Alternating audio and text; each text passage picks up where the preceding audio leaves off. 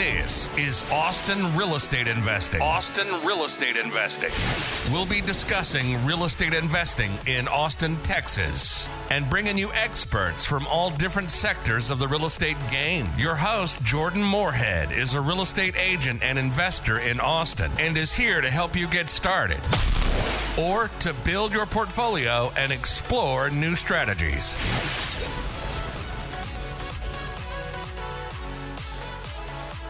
Hi, this is Jordan Moorhead with the Moorhead team, and this is Austin Real Estate Investing.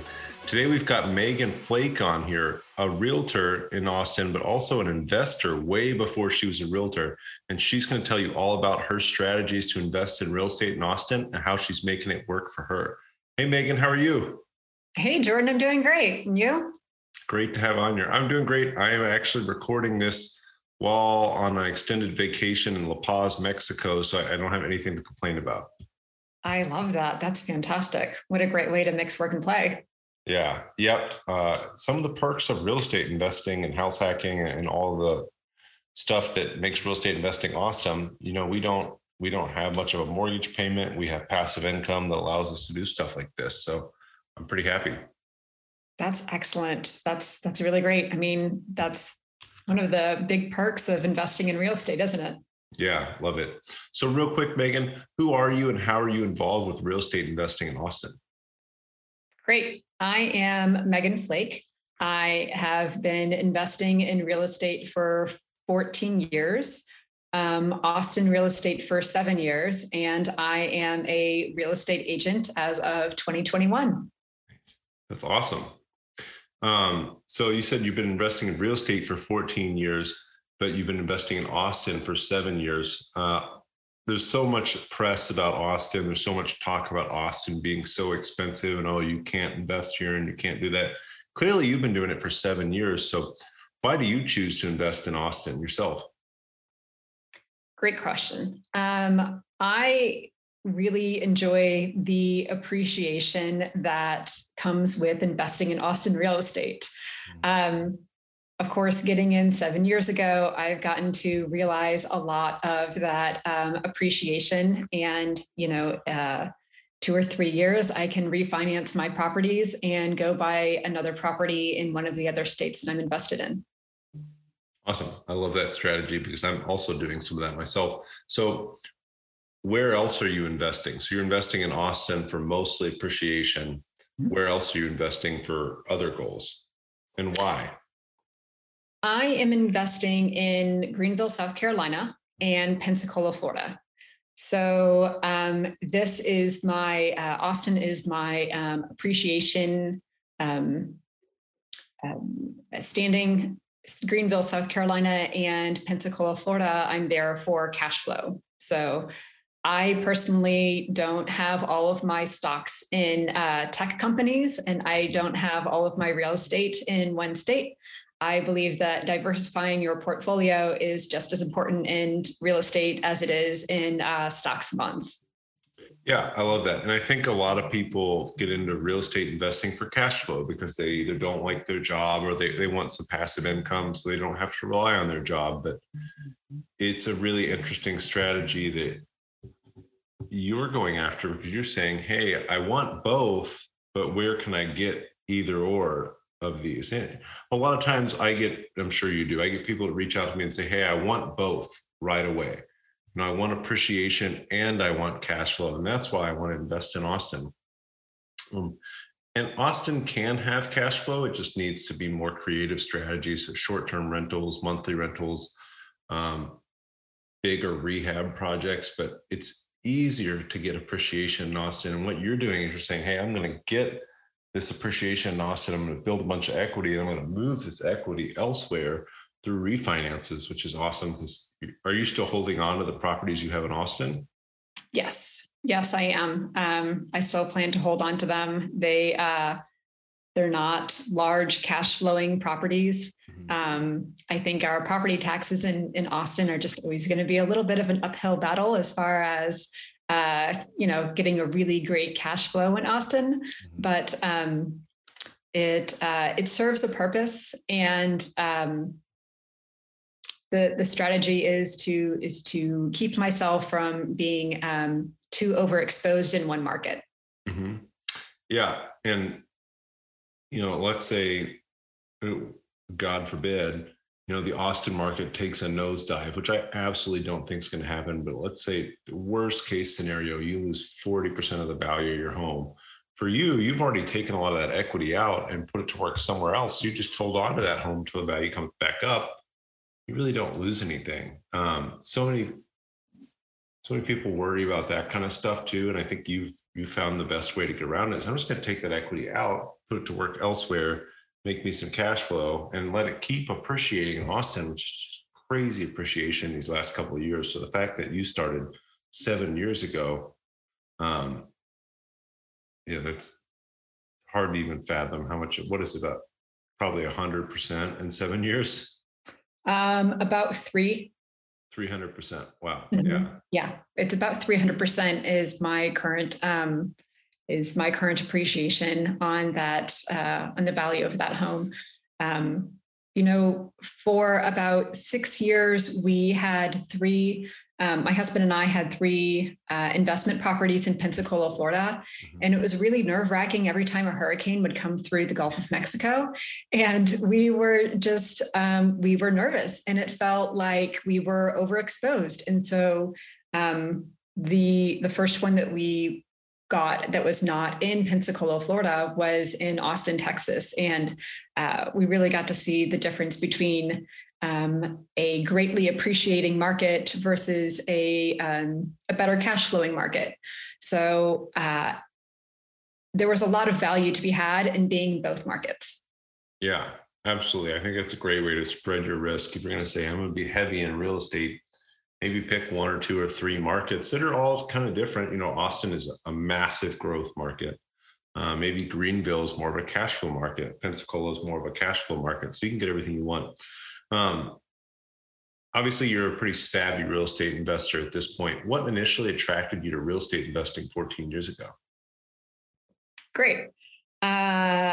I got started in my early 20s. 2 of my friends and I, we were reading a lot of books on investing. We went through a few Rich Dad, Poor Dads. We played the Rich Dad, Poor Dad game in the after hours in one of my friend's father's insurance offices. And there was like 8 of us trying to win the rat race. But we were too broke to all buy the same book. So what we would do is we would read the book, and then we would mail, exchange, or however, the physical book or the book on CD at the time to the next person. And it was the worst book club ever because you had to wait about 3 months before you could actually discuss the book with everybody else. But we did a lot of mindset books as well. We did Good to Great, Hardwiring Excellence. If you don't have big breasts, wear your hair in pigtails, which is Barbara long before she was ever on Shark Tank. So we were really reading her before she was cool and like actually on a major network show. But that got me interested, and having a couple of other people who were trying to figure out money with me is what sparked my interest. So you had a mastermind going on essentially. I had never thought about it that way. And I had never coined it as that before, but we did. We absolutely did. We now each own investment properties. My first one I bought 14 years ago. I did a lot of reading on how to purchase a property with zero to little money out of my pocket. And so I used the city's first-time home buyer program, and then I got a bond from the county so that my interest rate was half a point lower, or was 2 points lower than what I would have qualified for. And I had roommate lined up to pay 70% of my mortgage before I closed in the house. So I didn't know it was house hacking at the time, but I was strategic and moving forward. And then a year later, I met who is now my husband. who also had a house that he had 2 roommates paying his mortgage, and we each had our net worths on spreadsheets, and we had Rich Dad Poor Dad on the shelf. And it was like finding 2 unicorns in the wild that were interested in their net worth and growing their wealth through real estate and other investments. That's awesome. So you got into house hacking before it obviously even had any sort of term to it. Just out of curiosity, and for those listening, I know interest rates are extremely low right now. I just got a 2.5% interest rate on another house I bought to move into. What was your first interest rate 14 years ago, if you remember? It was the first and second ones were 4.8 and 5.2, and I don't remember which one is which, but yeah. Pretty good. I mean, I bought one in 2018, 4.875. So, you worked the system well there and got your interest rate reduction from the county. We did. Yep, I sure did. It was a strategy play, and wasn't exactly sure what I was getting into, but I felt pretty confident that I was going to move forward. So that was at the peak of the before the housing correction. So for the next few years, I definitely got to see the housing correction kind of steal some of my equity from underneath me. And but my husband and I rented out one of the houses fully, moved into the other house. In 2009, we decided to rent out both houses and double down in real estate, even though it was still continuing to drop. And because we were of the same mindset, we went out and bought another house, and we bought a foreclosure that was new construction, which is just crazy because this is what 2009 was. I mean, you can buy foreclosures, new construction, and we got a VA loan for it because my husband is a retired Navy. You can't get VA loans for foreclosures very often. It's just not something, because the regulations that you need to go through for that government-backed loan. I remember the house had a couple of just really strange things, that it didn't have screens in the windows. So one weekend we were out there building and putting together screens to put in the windows so that it would qualify for the VA loan. And they were not pretty screens, and we don't build screens for our houses anymore. Screens are not easy to build. I've seen them built before, and I could not do it myself. So you also did something that I think is an awesome way to get a home under market value with low down payment loans. You went and you said, hey, there's these things that need to pass the VA standards. I've done that with FHA loans. I've had clients do that with FHA loans. We're either going to pay somebody to go do it, we're going to have the seller go do it. In this case, the foreclosure, the seller's not going to do anything. Or we're just going to go do it. We were in a duplex in East Austin that I closed FHA, painting it a week before closing to get it past the FHA appraisal. And that kind of stuff, while it's annoying, you don't want to do any work on a house you don't own, I never recommend it. It can make you a ton of money. So you guys went out there and you replaced the screens and got a great deal just because you were willing to replace the screens. Somebody else probably wasn't. So I love that.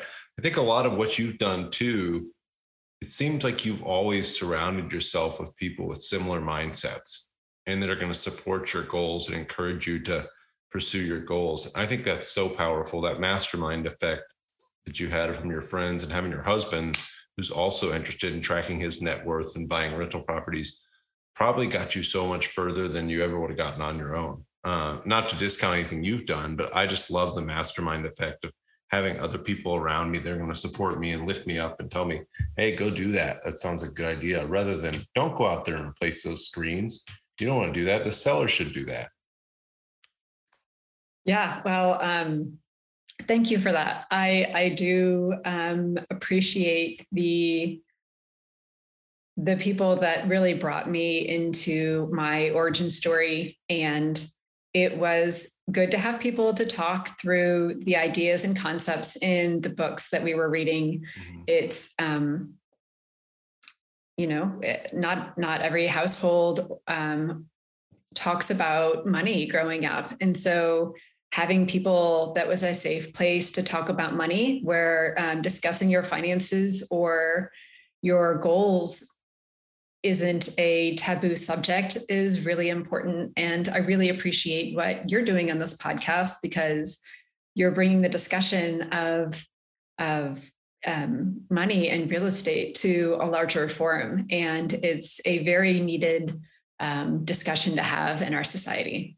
Yeah. And I think there's so many ways to have a mastermind. You could join a local mastermind, or just join a national mastermind, or just listen to podcasts, or get some friends together and play the cash flow game. We actually have that game, play it ourselves a lot, but that kind of stuff is so easy and it's so powerful. And you're on a real estate team full of people that are all pursuing the same thing. So you've got an awesome mastermind there, with Wendy and Warren and all those other people who are all saying, hey, let's go out and invest in real estate. Let's build our wealth. And if you don't do it, nobody's going to do it for you. So it's great that you're out there getting it done. I do. Yeah. I was pretty intentional about which real estate team I was looking to join. And since I had I had already been a customer of of my real estate team before I joined it, I got to watch the progress and growth of the real estate team here for the past 7 years. And it made my decision and my intentionality pretty easy, really an easy decision. Awesome. So back to Austin real estate, could you give our listeners some advice on how to avoid a bad deal in Austin, or just something to avoid in Austin when you're looking at rental real estate here? Oh, sure. The shout out to my real estate team. I'm on the Papasan Properties Group team. And I'm their investor agent. So I take primarily investor clients. And one of the things that I discuss with my clients is to know your numbers, because there's a lot of story to be had in the numbers. And when you're investing, it's less of an emotional decision, and it's really a spreadsheet decision. Yeah, I love that. I think it's easy to get caught up in emotions, even with investment properties. So I always tell my clients, hey, every investment property I own, every week I'm wondering, after I'm under contract, is it going to close? The last one I just bought, it was an investment property. I remember leaving the closing table saying, oh, I hope nothing happens. It's like, I own the property. What am I worried about? It's mine. I signed on the dotted line. I'm good to go. But I never stop having emotions about it until I've owned it for a little while. But it's easy to get emotionally tied up in a property, especially after you put in that offer. And if they come back and say, hey, will you come up 30 or 40 grand? If the numbers work, great. But it's so easy to say, wow, I really like this property. I really wanted it. I've envisioned owning it. I've envisioned running it. This is the one. It's even easier to get tied up with vacation rental type properties that you might use a little bit yourself. So I love your advice there. Make sure the numbers work. Make sure you're really intentional. And if this is the limit, this is the limit. You can't go above it. And if you do that over time, you're going to be really successful. Have you wanted to be part of GoBundance, the tribe of millionaires, but just haven't hit that millionaire status yet? Well, now you can, not even being a millionaire, by joining our new program, GoBundance Emerge. My name's Jamie Gruber, creator of GoBundance Emerge and member of the GoBundance community. And now you can join GoBundance.com/emerge, GoBundance.com/emerge. Use code Jordan for $100 off this 12-week goal-setting program and mastermind that'll propel you to being a whole life millionaire. Well, I think my background in corporate America really helps with this. I was in sourcing with General Electric for a few years. And as far as negotiating $100 million contracts with companies all over the world, at the end of the day, when you're sitting at the negotiation table, you need to know what your bottom line is and what your walking away point is. And so getting a really clear number in your mind of what needs to work really helps me disassociate my emotions from the process. And so because I was considered a bulldog negotiator at GE, I feel like that's really where I shine when I have my clients at the negotiation table. Mm-hmm. Yeah, the walkaway number is so important. If you don't know what the top number is, I can't go above this, I think you're in a lot of trouble. A lot of people say, well, I ran the numbers and it works really well at this number. And they get in the negotiations and they don't have that other number. They don't have that walkaway number. If you don't have that, you can make bad decisions. But I really like your advice there. Obviously, you work with a ton of new investors in Austin, Megan.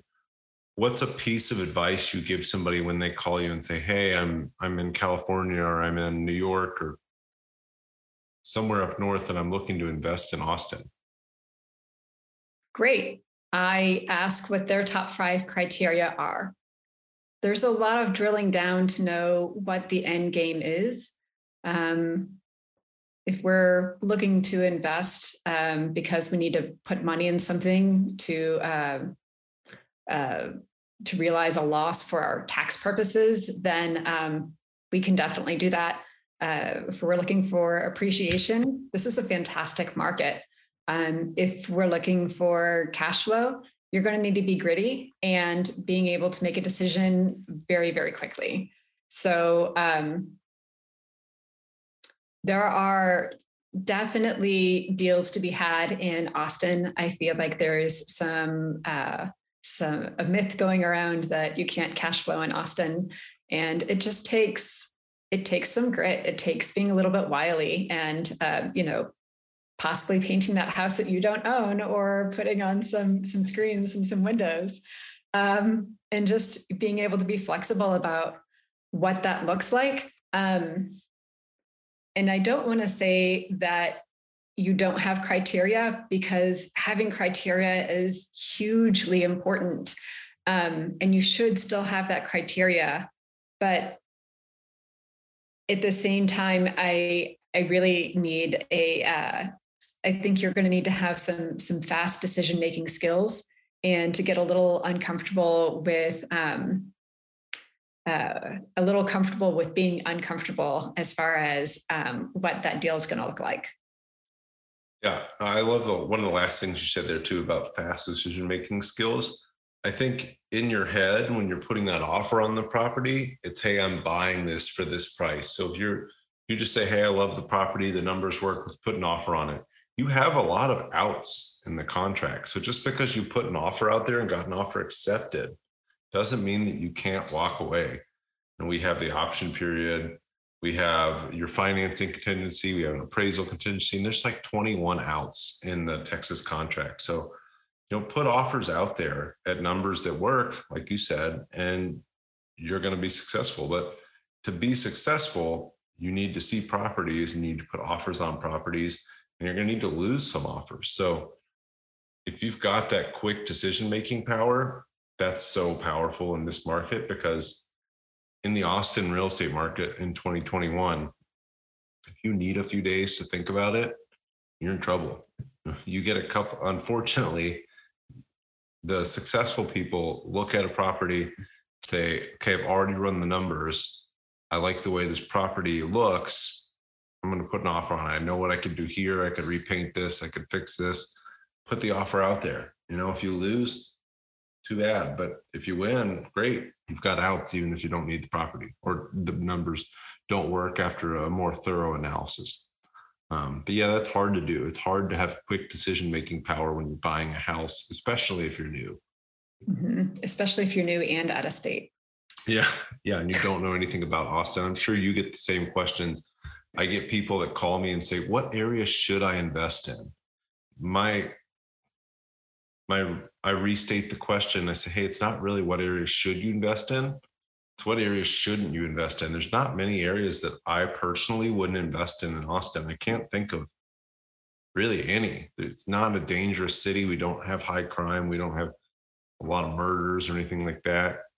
We do have areas that are really close to downtown. They're still kind of dirty and are gentrifying like crazy. So it might not be the area you'd want to buy your dream home in. It might be the perfect area to invest in. Absolutely. Yeah. So what's next for you, Megan? Do you have some long-term goals or really a vision of where your real estate investing and sales career is going to go?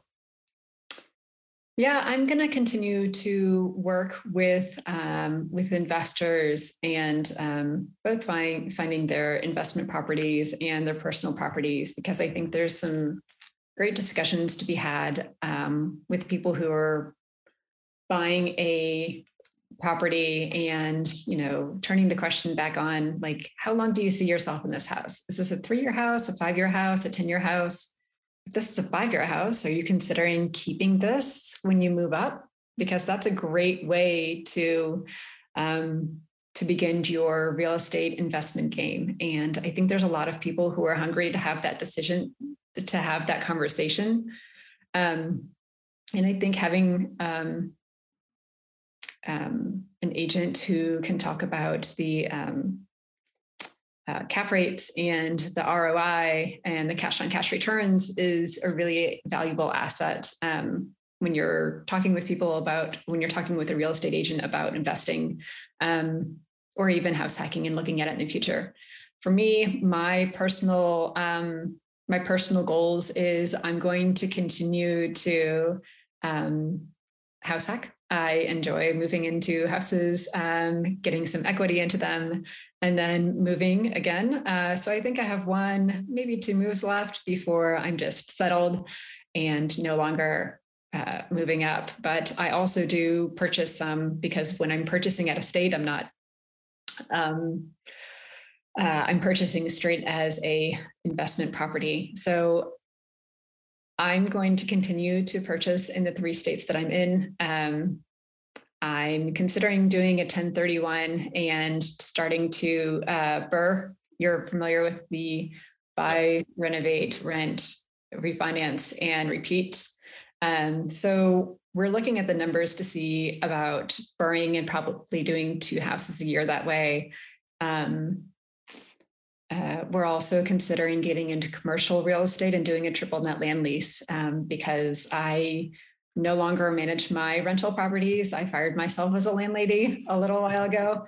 And in my mind, the next level of being even more hands-off is having having even less to do with my property managers in the 3 states. So managing the property managers, but I'm considering a triple net land lease. So looking at commercial real estate. That's awesome. Yeah, it seems like a lot of people get started. I'm going to buy a few houses here and there, and then I'm going to buy a duplex or a fourplex, and then we get up into the commercial space. I do love the BRRRR strategy myself. We do a lot of that. Some in Austin, some out of state. And again, that's where I place a lot of my equity. The interesting thing about the BRRRR strategy is once you've built up all this equity in Austin, you've started to put it to play somewhere else. If you can do it well, you're not really needing to put much more money to work over there. So we've gotten to the point now where we're really not putting more money into the machine. And it's taken a little bit, and it's taken being very intentional about it. But now I'm having to try to find other places to put money to work, which is such a bad problem to have. That's a great problem to have. Yeah. I love that problem. Those are my favorite kind of problems to have. Yeah. Yeah. So love BRRRR, love more passive investing strategies like triple net. But I think, all that started off building great equity in Austin, and just being intentional about investing over time, over and over and over. And that's how you have those options. I think it's easy to listen to a podcast like this and say, that's where I want to be right now. Maybe that's not a right now thing. Maybe it takes a few years to get to. Maybe you buy a house every year in Austin for 5 years or 6 years, but you have a ton of equity to put to work elsewhere. And in 6 years, you're saying, I've got so much equity here at play. What do I want to do? You don't have that if you don't do anything. Equity is really important for the net worth standing. It is. We just, I think we Austin investors sometimes overlook that that's not happening in all of the markets. And it's really impactful because there's very little that you need to do once you have purchased the real estate. You can just buy and watch it grow. So I really love that. I love that you're putting the BRRRR strategy into place and you're not adding any more money to the machine. It's genius. It's lovely. I love it. Yeah. All I did was just listen to some podcasts over time. So anybody can do anything they want to do. I think if you're looking to invest in Austin, just getting started is the biggest first step. And then you can figure out, what am I going to do next? I talked to a lot of people that are struggling to buy that first house or first house hack in Austin. I think if we can just get over that hurdle of that first deal, everything gets easier past that. And if you do it in Austin, you build a ton of equity. Hey guys, this is Jordan Moorhead here, and I wanted to ask if you could do a huge favor for me. If you could go leave a review for this podcast wherever you're listening to it, that would really help me get this into the hands of other people that are interested in information about Austin real estate investing, and I'd be able to help more people. Thanks, guys. Absolutely. The November year over year rental increase for Austin was 20.5%. That's huge. Where else are we raising rent 20% a year? So it's gains like that really allow us to actually increase our cash flow. But yeah, if you can look at it that way and think that the national average of rent increases usually matches the national average of inflation of about 3%. Austin's on the high end. In past years, I know that 2021 was definitely an interesting blip for 20% rent increase. But if you can think about the first year or two in Austin and have your cash flow goal be meager, if you're making $150 a month in cash flow, just know that the rents are lagged and there's a lot of opportunity to continue to ride that wave as the rents continue to increase. You have a lot of opportunity in year 2 and 3 and 5.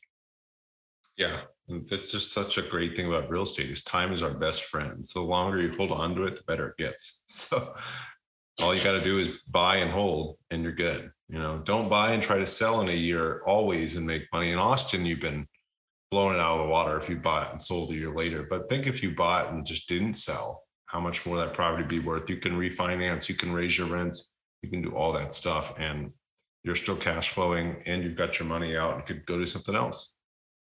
Yeah, I completely agree. There's so many more options to buy and hold. I think, flipping has a large timing aspect to it. And I know I relate a lot of it to investing in stocks, but so does day trading. I mean, you have to be really good about timing. And I'm not interested in flipping real estate for the same reason that I don't want to day trade. I want to be able to purchase it and just let it ride for a while. Yeah. Yep.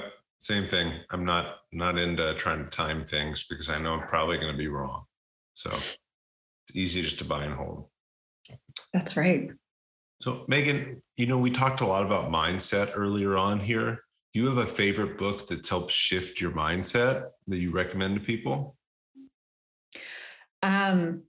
I have to go with the classic because it definitely broke my mind and propelled me into jumping in and buying that first house. So I'm going to have to go with Rich Dad, Poor Dad. Mm-hmm. It gets a lot of recognition for a great reason. This year, books that I enjoyed, I think I read Rich Dad Poor Dad in 2007, 2006. Mm-hmm. This year, the 2 books that really I enjoyed a lot was The Psychology of Money. Morgan Housel was a great columnist when he wrote for Motley Fool, and I followed Motley Fool for a really long time. So when he wrote a book, I was all about it. And then Range by David Epstein was also a great book that I read this year. So his tagline underneath the book is, in a world of specialist, be a generalist. So that one I really appreciated as well. I'll have to check that out. I've not read Range. I love the psychology of money. I actually saw Morgan Housel speak at a GoBundance event. Not only is he a great author, he's a great speaker. So really, really, really good book for anybody that hasn't read The Psychology of Money. Agreed, 100%. Love it. Megan, how can people get a hold of you? What's the best way to reach you? Yeah, I'm on Instagram at Megan E. Ball or Megan Flake. We will give you that link for the show notes. Ball is my maiden name, and I never changed my Instagram account. Kind of held on to it. It's a legacy account. And Facebook, I'm at Megan Flake as well. It's Flake. Awesome. And do you have an email we could get out here for the guests? And also, we'll put all this stuff in the show notes, guys. Just want to make sure that you're able to get it. Yeah, absolutely. It's Megan at papazanproperties.com. Awesome. So reach out to Megan if you're looking to invest in Austin or just learn about what she's doing investing in Austin. And I'm sure she'd love to help. I sure would. Megan, last question, most important question I ask in the podcast here. What's your favorite restaurant in Austin? A great question. I love this question in your podcast. It gives me so many great ideas about where I need to be going for date night. So I truly appreciate this question of yours. Warren Buffett says, if you believe in something, invest in it. And so my favorite restaurant is Chuy's, and I've also bought stock. Oh, really? Awesome. Yes. It's such a classic. I love it. He lives that so well too himself. Every brand that Warren loves, was Coca-Cola, See's Candies. There's a couple other food related brands that they own the majority stake of. So I think that same thing applies to Austin. I always tell people that. They say, well, do you think it's going to keep growing? And I said, hey, do you think it's going to keep growing? The answer is always a resounding, yeah, absolutely I do. Tesla's moving here. Apple's moving their big campus here. Samsung's moving a big development here. And then Amazon's now bringing more people. It's just every week we get all sorts of announcements of this big tech company is moving more of their employees and more of their operations to Austin. How is it not going to keep growing? And yeah, they're not making more land in Austin. No, absolutely not. And we have a ton of space to grow too. It's still a relatively small city. I think that's easy to forget. It is, especially considering the other cities in Texas and how big they are. I mean, we're relatively a small city for Texas, but San Antonio, Houston, and Dallas are just juggernauts for the whole country. Yeah, absolutely. Can't wait to see what Austin holds. Megan, thank you so much for coming on here today. Again, if anybody wants to reach out to Megan at papazanproperties.com, and it's Megan Flake on Facebook. I can't remember your Instagram. I'm sorry. That's great. It's Megan E. Ball. E as in echo, ball as in a basketball. Easy. Awesome. Yeah. Anybody wants to reach out to Megan, reach out to her. Again, Megan, thank you so much. Thank you. Bye, Jordan. Bye.